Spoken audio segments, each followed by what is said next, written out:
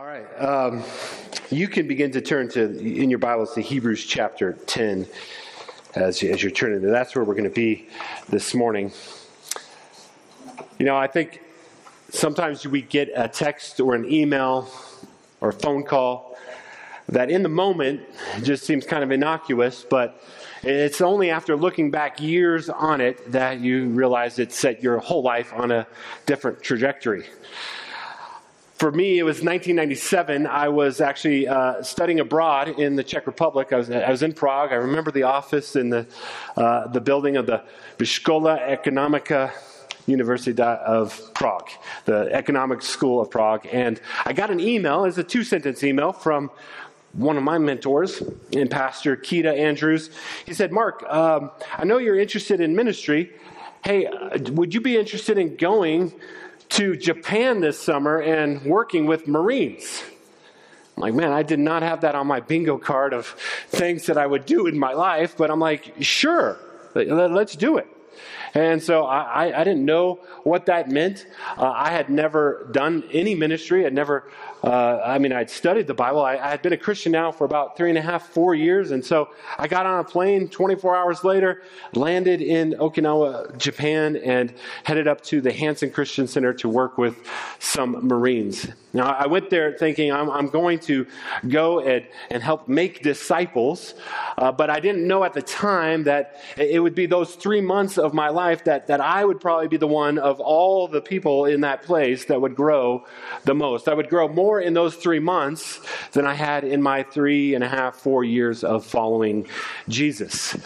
I got to do life for the first time, not just theoretically when I read about how the church was to live together, but practically. I got to just see for the very first time authentic community. I got to live with this family called the Arliscus family, these missionaries over in Okinawa that were reaching out to Marines and their four children. And I got to sit at their table and I got to see a Christian husband and wife interact together. I got to see a father love his children, get on the ground and play with them. I got to see just their life on life that was just like I was drinking from a fire hose.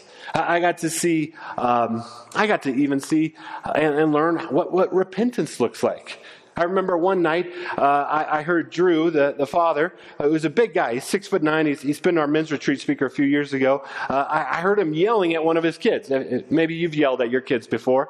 I'm guilty of that. I heard him yelling. I was like, oh man, Drew's hot. And that's all I thought about it. And so next morning, I met with Drew in the office, and he's like, hey, I know you probably heard last night me yelling at one of my kids.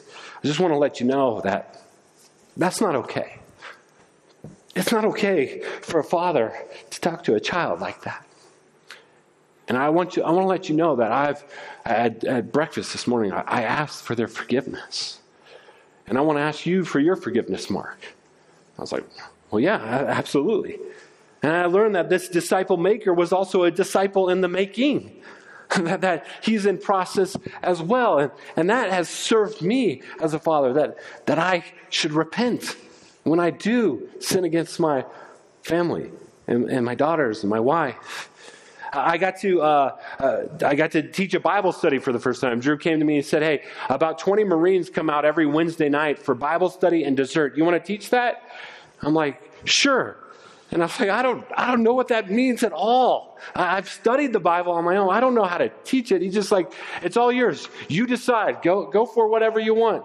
And they showed up, and I remember it was on John 15, and in hindsight, it was terrible. Like, I was horrible. And every week they just kept showing up. I think for the dessert more than anything. But then...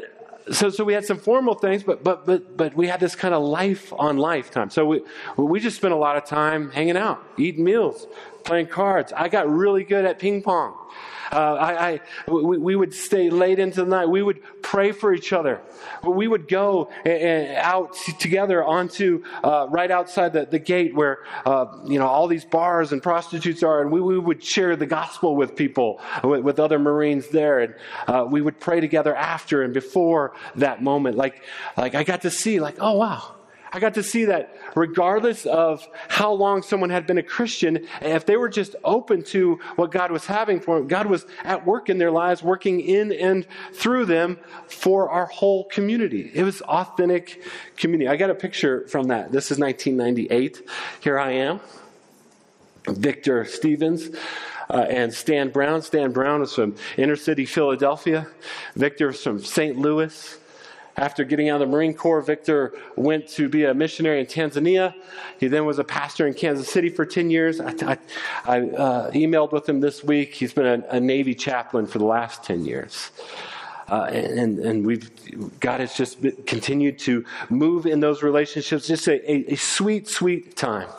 I remember one night hanging out with about a dozen guys. It was late, maybe late on a Friday night.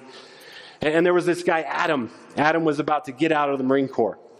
And Adam was kind of lamenting. So these Marines, they were called grunts. So if you know anything about Marines, you know what a grunt does. A grunt is trained for one thing: to kill people. Like, that's his skill set. Like, that's what they do. And praise God, we have people that take on that job. Well, that doesn't translate too well in the civilian world all the time. And so Adam was lamenting that. It's like, I don't know what I'm going to do. I'm getting out of the Marine Corps. And we were just kind of, bearing that burden with him and saying, yeah, that's tough. And I remember just that sadness on his face. He's like, man, I've got no skills. I've got no education. I've got no experience. I don't know what I'm going to do. And then his eyes lit up. You could see the light bulb go off in his head. And he looks up at me and he looks at Drew and he says, I know. I could do what you guys do. No skills, no experience, no education. But I actually love that. I love that. He's just like, what he was saying is like, God could still use me. I could make disciples if that. I'm like, absolutely, Adam. Absolutely. After I got over my offense. Well, we're in this short series as we just turned 7 as a church on our mission statement, our vision statement. It's on our website. Here it is, the next one. We are a church that exists to enjoy Jesus and make disciples. And we've kind of broken this up. We are a church that exists. And we just said, hey, that's a big deal. That we exist in a time and a place. This is our time. This is our place. This is our moment. Will we as a church be shown faithful in the grand story of God and his redemption of the world? Will we as a church be faithful? And then last week, Pastor Rick talked about to enjoy Jesus. If Jesus is the center of the universe, and he is, if he's the most glorious thing in all the universe, and he is, if he has made us and we were made for him and we are, then it makes sense that our highest delight and joy is in Jesus, and therefore our lives should be arranged toward pursuing that joy. And then we come to today and make disciples. Or as Pastor Rick said a couple weeks ago, make apprentices of Jesus. This is what we're called to do. Now, I know I've been in ministry long enough. If there's a part in this vision statement where you think it doesn't apply to you or you want to check out, it's this last part. There's a couple reasons. Make disciples. Isn't that for the professional Christians? Isn't that for the extra credit Christians? Isn't that for the people that don't have such busy lives as I do? Isn't that for, people that, they're just a little bit extra eager, that they're the ones that are called to make disciples? Or you might think of it in terms of just a small part of what it means to make a disciple. And that terrifies you. Like, well, I don't want to go up to strangers in the park and tell them about Jesus. That's evangelism. That's one part of making disciples. Or I don't want to move to another country on the other side of the planet, learn another language, and that's missions. And certainly, I'm for both of those things, by the way. One of the things that you'll find, if you will just prayerfully engage a stranger, is that people are dying of spiritual thirst, and we are carriers of living water. You'd be surprised how much they'd be willing. And we're going to be a church that's always going to be about the mission. But that's actually a very small slice of the pie of making disciples. What does it mean to make disciples? It's not just for some Christians, it's for all Christians. All Christians have been gifted by the Holy Spirit for a purpose, not just so you can have a nice worship session or feel good sometimes, but there is a purpose if you're a follower of Jesus. And here's the deal also. Everybody is a disciple, and everybody is a disciple maker of someone or something, right? You're already a disciple, and you're already a disciple maker. There are things that you communicate to others that you're trying to get them to follow, right? Whether it's a sports team or a financial strategy or the latest product, like we're all disciples and disciple makers. And so what we want to just put on the table is, what would, just like we're all theologians, are we good theologians? Are we good disciple makers? What should we be trying to communicate and forming and shaping in the world? This is what this passage is that I want to get at. Now, this idea of to make disciples and to enjoy Jesus, this is actually what we are trying to accomplish every single week. So instead of trying to preach what we preach every single week, I just want to, I want to make it simple today. In fact, by the end of our time, I want to show you 3 things that you may already be doing, or you may need to just make some small tweaks in your life to see what it means that you can actually be a disciple maker and a disciple yourself. So that's my promise to you. 3 simple things that will actually transform the way we make disciples here at Redemption Partners. So if you have your Bible, we're going to look at Hebrews chapter 10. We're going to see that the church is this kind of community that makes disciples, that grows as disciples, and preserves disciples. In Hebrews chapter 10, starting in verse 19, your subtitle might be A Call to Perseverance, but it's really a picture of both the gospel and how we as a church grow together. So I want to set this up. Now, you may or may not know the book of Hebrews. The reason it's called Hebrews is we don't know who the author was. We do know who the audience was. It was first century Jewish Christians.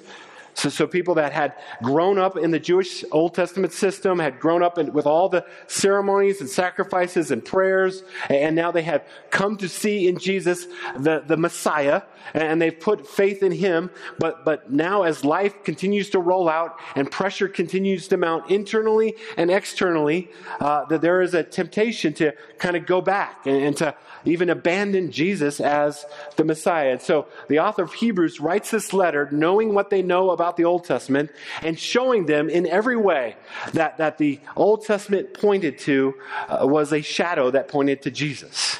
So just on repeat, the book of Hebrews is, here's what happened in the Old Testament. Here's how Jesus fulfilled it.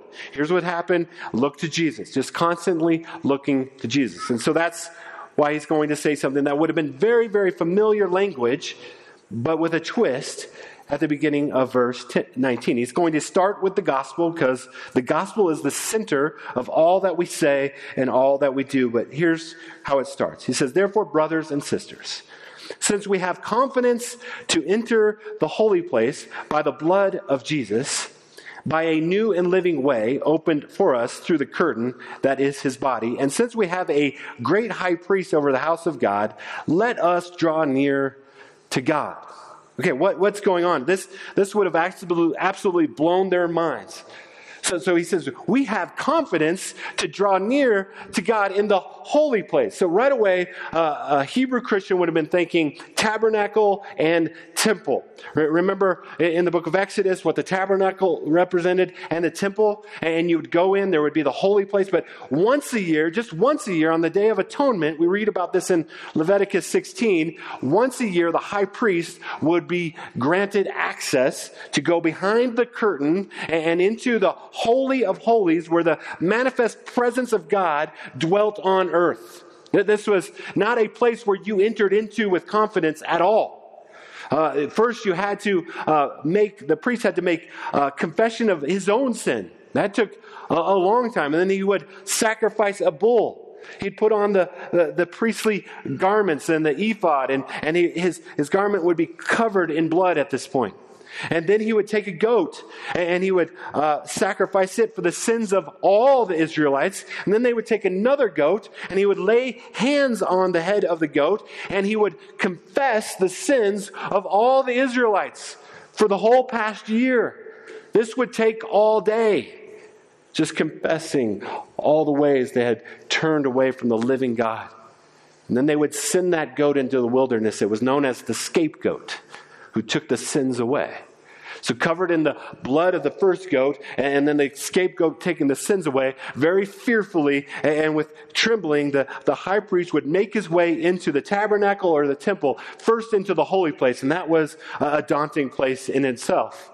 And then up to the thick curtain that had imagery of Eden in it. And then with fear and trembling, he would pull the curtain aside, and he would begin to make his way into where the Ark of the Covenant was, until he could sprinkle the blood of the sacrifice to cover the sins. That they would put a rope around his ankle in case he did something wrong and he died in there. They couldn't just go in and get him. They'd pull his body out. And yet Hebrews says, and since we have confidence to go into the most holy place, why? This is crazy. We have confidence, we have access to the most holy place. How? By a new and living way opened through us, the curtain, through his body. So Jesus, when he dies on the cross, the Gospels tell us that the curtain in the temple is ripped from top to the bottom. A new way to God has been made available. And Jesus is our great high priest. Since we have a great high priest over the house of God, let us draw near to God with sincere hearts and with full assurance that faith brings, having our hearts sprinkled to cleanse us from guilty conscience and having our bodies washed with pure water. This is a picture of baptism. Let us hold unswervingly to the hope we profess, for he who promised is faithful. Here's what I want you to see. The author is saying, we church have access to the Holy of Holies. This would have blown a Hebrew's mind. That's only once a year. And one guy, like, who are we? Why? Because the blood of Jesus is perfect blood. It makes a way for all of us to go in. We have access to the Holy of Holies. Now the question then becomes, how do we access the access? How do we enter into that space where they could barely ever go and only one person could go? How do we access the access? And here is where it takes a turn. Here's where it shows that the access to the holy place is through one another. Now, there is not a temple where this presence, the manifest presence of God dwells. It is the Spirit of God dwelling in the believers. We are carriers of Christ to one another. This is how we have access. It's not just in our own private times of devotion and prayer class. I hope you do that. But there is something unique that can only happen when the body of Christ comes together and we encounter Christ together. As C.S. Lewis put it in Mere Christianity, Christ works on us in all sorts of ways. We can all testify about that. But above all, he works on us through each other. Christ works on us in all sorts of ways, but above all, he works on us through each other. We are carriers of Christ. And now he's going to show us 4 characteristics of the community of God's people of how we have access. Verse 24 says, and let us consider how we may spur one another on toward love and good deeds, not giving up meeting together as some are in the habit of doing, but encouraging one another, and all the more as you see the day approaching. Now, so there's this picture of life together and the importance of life together. There's actually 4 characteristics that pop out. So first of all, a community of God's people are to be a considering community. This is like when you go and see a therapist and they just listen to you and they're taking notes and they're thinking, what can I say back to help this person? How do I help this person? He's saying that God's people, as we gather, we should be intentional. Lord, what do you want me to say? Give me eyes to see. Who needs to be built up? Who needs to be loved well? Who needs to just be welcomed into the household of God today? There is an intentionality to the community of God's people. And then he says, and how we may spur one another on. This is actually a unique word. It means to provoke, to agitate, to irritate, to the point of anger. You're like, well, no, I know some churches like that. No, that's not what he's getting at here. To spur one another on, it means like, hey, it's simply to recognize that we're all in process. We're all disciple makers, but we're all being discipled as well. None of us have arrived spiritually. All of us have something to learn from one another, and all of us have blind spots. And the best way to deal with your blind spots is not to do life all by yourself, but to allow yourself to be in a part of an authentic community and have people that have access to you, and they can say, hey, for the sake of your joy in Jesus, here's something I see in your life. Do you grant anybody in the church that kind of access? It'd be for your growth and for your joy. We will not grow being comfortable people. It's always in the uncomfortable places where we tend to grow, right? This is spur one another on. This is language of sports and coaching, right? A coach has you do what you do not want to do so that you can achieve what you want to achieve, right? If you've ever had a good coach, right? You're like, I got to run more. I mean, we call them suicides, but I guess that's not PC anymore. Ladders, is that what they're called now? Where you just run back and forth? You don't know? You didn't do any running? You played baseball, that's right. In basketball, we had to run a lot back and forth. And we didn't want to do that, but we wanted to win games, and you better get in shape. So there's considering, there's spurring, and then there's encouraging. This is the opposite of spurring one another on. This is like, who do I need to come? The word is parakaleo. It means to come alongside and call out.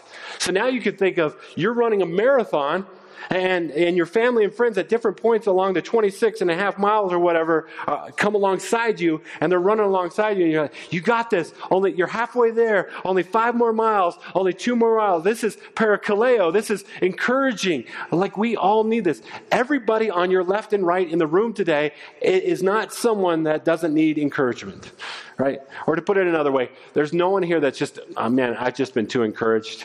Can you just kind of be critical of me right now? Because I've been so encouraged this week. My head's so big. Just criticize me. No one wants that. Like, we all need encouragement. And in an authentic community, this is what happens. And then it says, toward love and good deeds. This is working. We're a working community. So we're not just a social club. We're not just trying to learn things about the Bible and memorize verses. In the end, because we are carriers of Christ to each other, we're also carriers of Christ to the world, empowered by the Spirit of God. We are called to good works. Like, we are called to be the hands and feet of Jesus in our city. We are called to wash the feet of our city, right? And so we spur each other on. We figure out ways. Hey, how can we serve? How can we love this? How can we be a witness to this community that Jesus is King? Now, this kind of community is both attractional and missional. Like, people were made for authentic, to be known and to know. Like, this is what our community hungers for.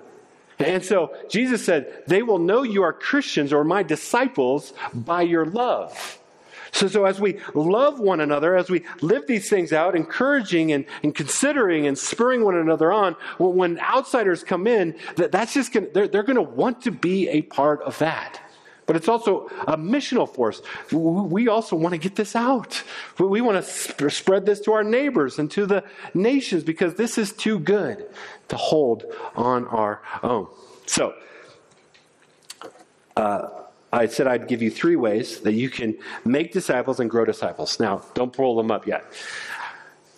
I just brainstormed these. Probably a better thing for you to do is at your next gospel community or in a core group, think about them yourself. Brainstorm your own ways of what it means and how we can be both disciples and disciple makers. Again, I said that some of this is just a matter of tweaking a few things in your life. A matter of rearranging some things or thinking differently about some things. Here's my 3 things. The first one is we need to plan. You need to plan your presence. Plan your presence. Well, one of the things I've learned now being a Christian, 30 years, is that half, maybe 3/4 of your discipleship and your growth is simply showing up. Simply looking at your calendar, prioritizing your presence. And I'm not just talking about Sunday mornings, although the gathering of God's saints is a big deal. In our passage, it says, and do not give up meeting together as some are in the habit of doing, Like simply showing up is the first and the most important thing you can do. Show up in your gospel community. Show up with people. Show up in non-structured ways where you're doing life together. Plan your presence. Organize your schedule that way. I want to show another picture from Okinawa from a few years later. This one, now I had been an intern. I'd gone back to seminary, got my degree, moved back, took over. Drew is the 6'9" guy in the back there. And I had brought him out to be a men's retreat speaker at Tokashiki Island. Beautiful place. But when I look at this picture of these guys I'm about to baptize, I have this weird thing go on in my heart and mind. On the one hand, man, I'm so joyful because I know these guys. Did life with these guys. I've tracked with these guys. On the other hand, I am incredibly sorrowful because I know these guys. I know some have made shipwreck of their faith, have abandoned their families, have nothing to do with Jesus. And I baptized them there. And when I baptized them, by all accounts that I could see, they were genuine followers of Jesus. They loved Jesus. They loved their family. They loved the church. But I'll tell you, the number one indicator on why these guys are mature followers of Jesus today and why they've abandoned their faith is what they did with the local church. That's it. None of them wanted to make shipwreck of their faith. They just moved. They moved to a different place. They came from a great church. They got busy. Their kids' sports schedule took it over their life. Like just one innocent decision after another. They never planned their presence, and they abandoned their faith. You can see that after a track record of 25 years. And so you have to plan your presence. It is the most important thing you can do. If we are carriers of Christ to each other, if you want to encounter Christ, you have to be with God's people. So that's the first one. Number 2, parent purposely. Oh, you got the third one too. So, my bad. Parent purposely. Now, why do I say this? Because 94% of disciples come from Christian homes. Think about that. 94% of people who are followers of Jesus have come from a Christian home. If that's true, man, this means many things. Like God ordains the ends as well as the means. The role of parenting is huge. Like your highest call for your children is to point them to and show with your own life a delight in, a commitment to, obedience to, a submission to King Jesus with your life and with your schedule. Amen. Partnering with the local church. Because it takes the whole church to make a whole disciple. Parents, you can't do this on your own. You need the church. And church, we need kids. Whether you have kids or not, whether your kids are out of the house or you're not even at that stage yet, they're part of the community of God's people. Jesus said, hey, you want to learn what it looks like to be part of the kingdom of heaven? Spend time with kids. Get on their levels. This is what Jesus says. Don't stop them from coming to me. So we all have something to learn from our littlest image bearers, and they have a lot to learn from us. And so we need to prioritize this. We need to make their discipleship our top priority. As awesome as it is to help Johnny hit a curveball or Susie get a 1,500 on an SAT, that pales in comparison to knowing the King of the universe. Make sure you plan your presence and you prioritize your parenting around your discipling of your kids. And as a church, we should never miss an opportunity to love, encourage, spur on our littlest image bearers. And number 3, I said practice hospitality because I couldn't come up with another P word.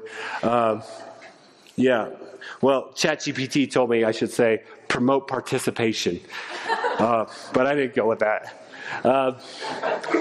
Practice hospitality.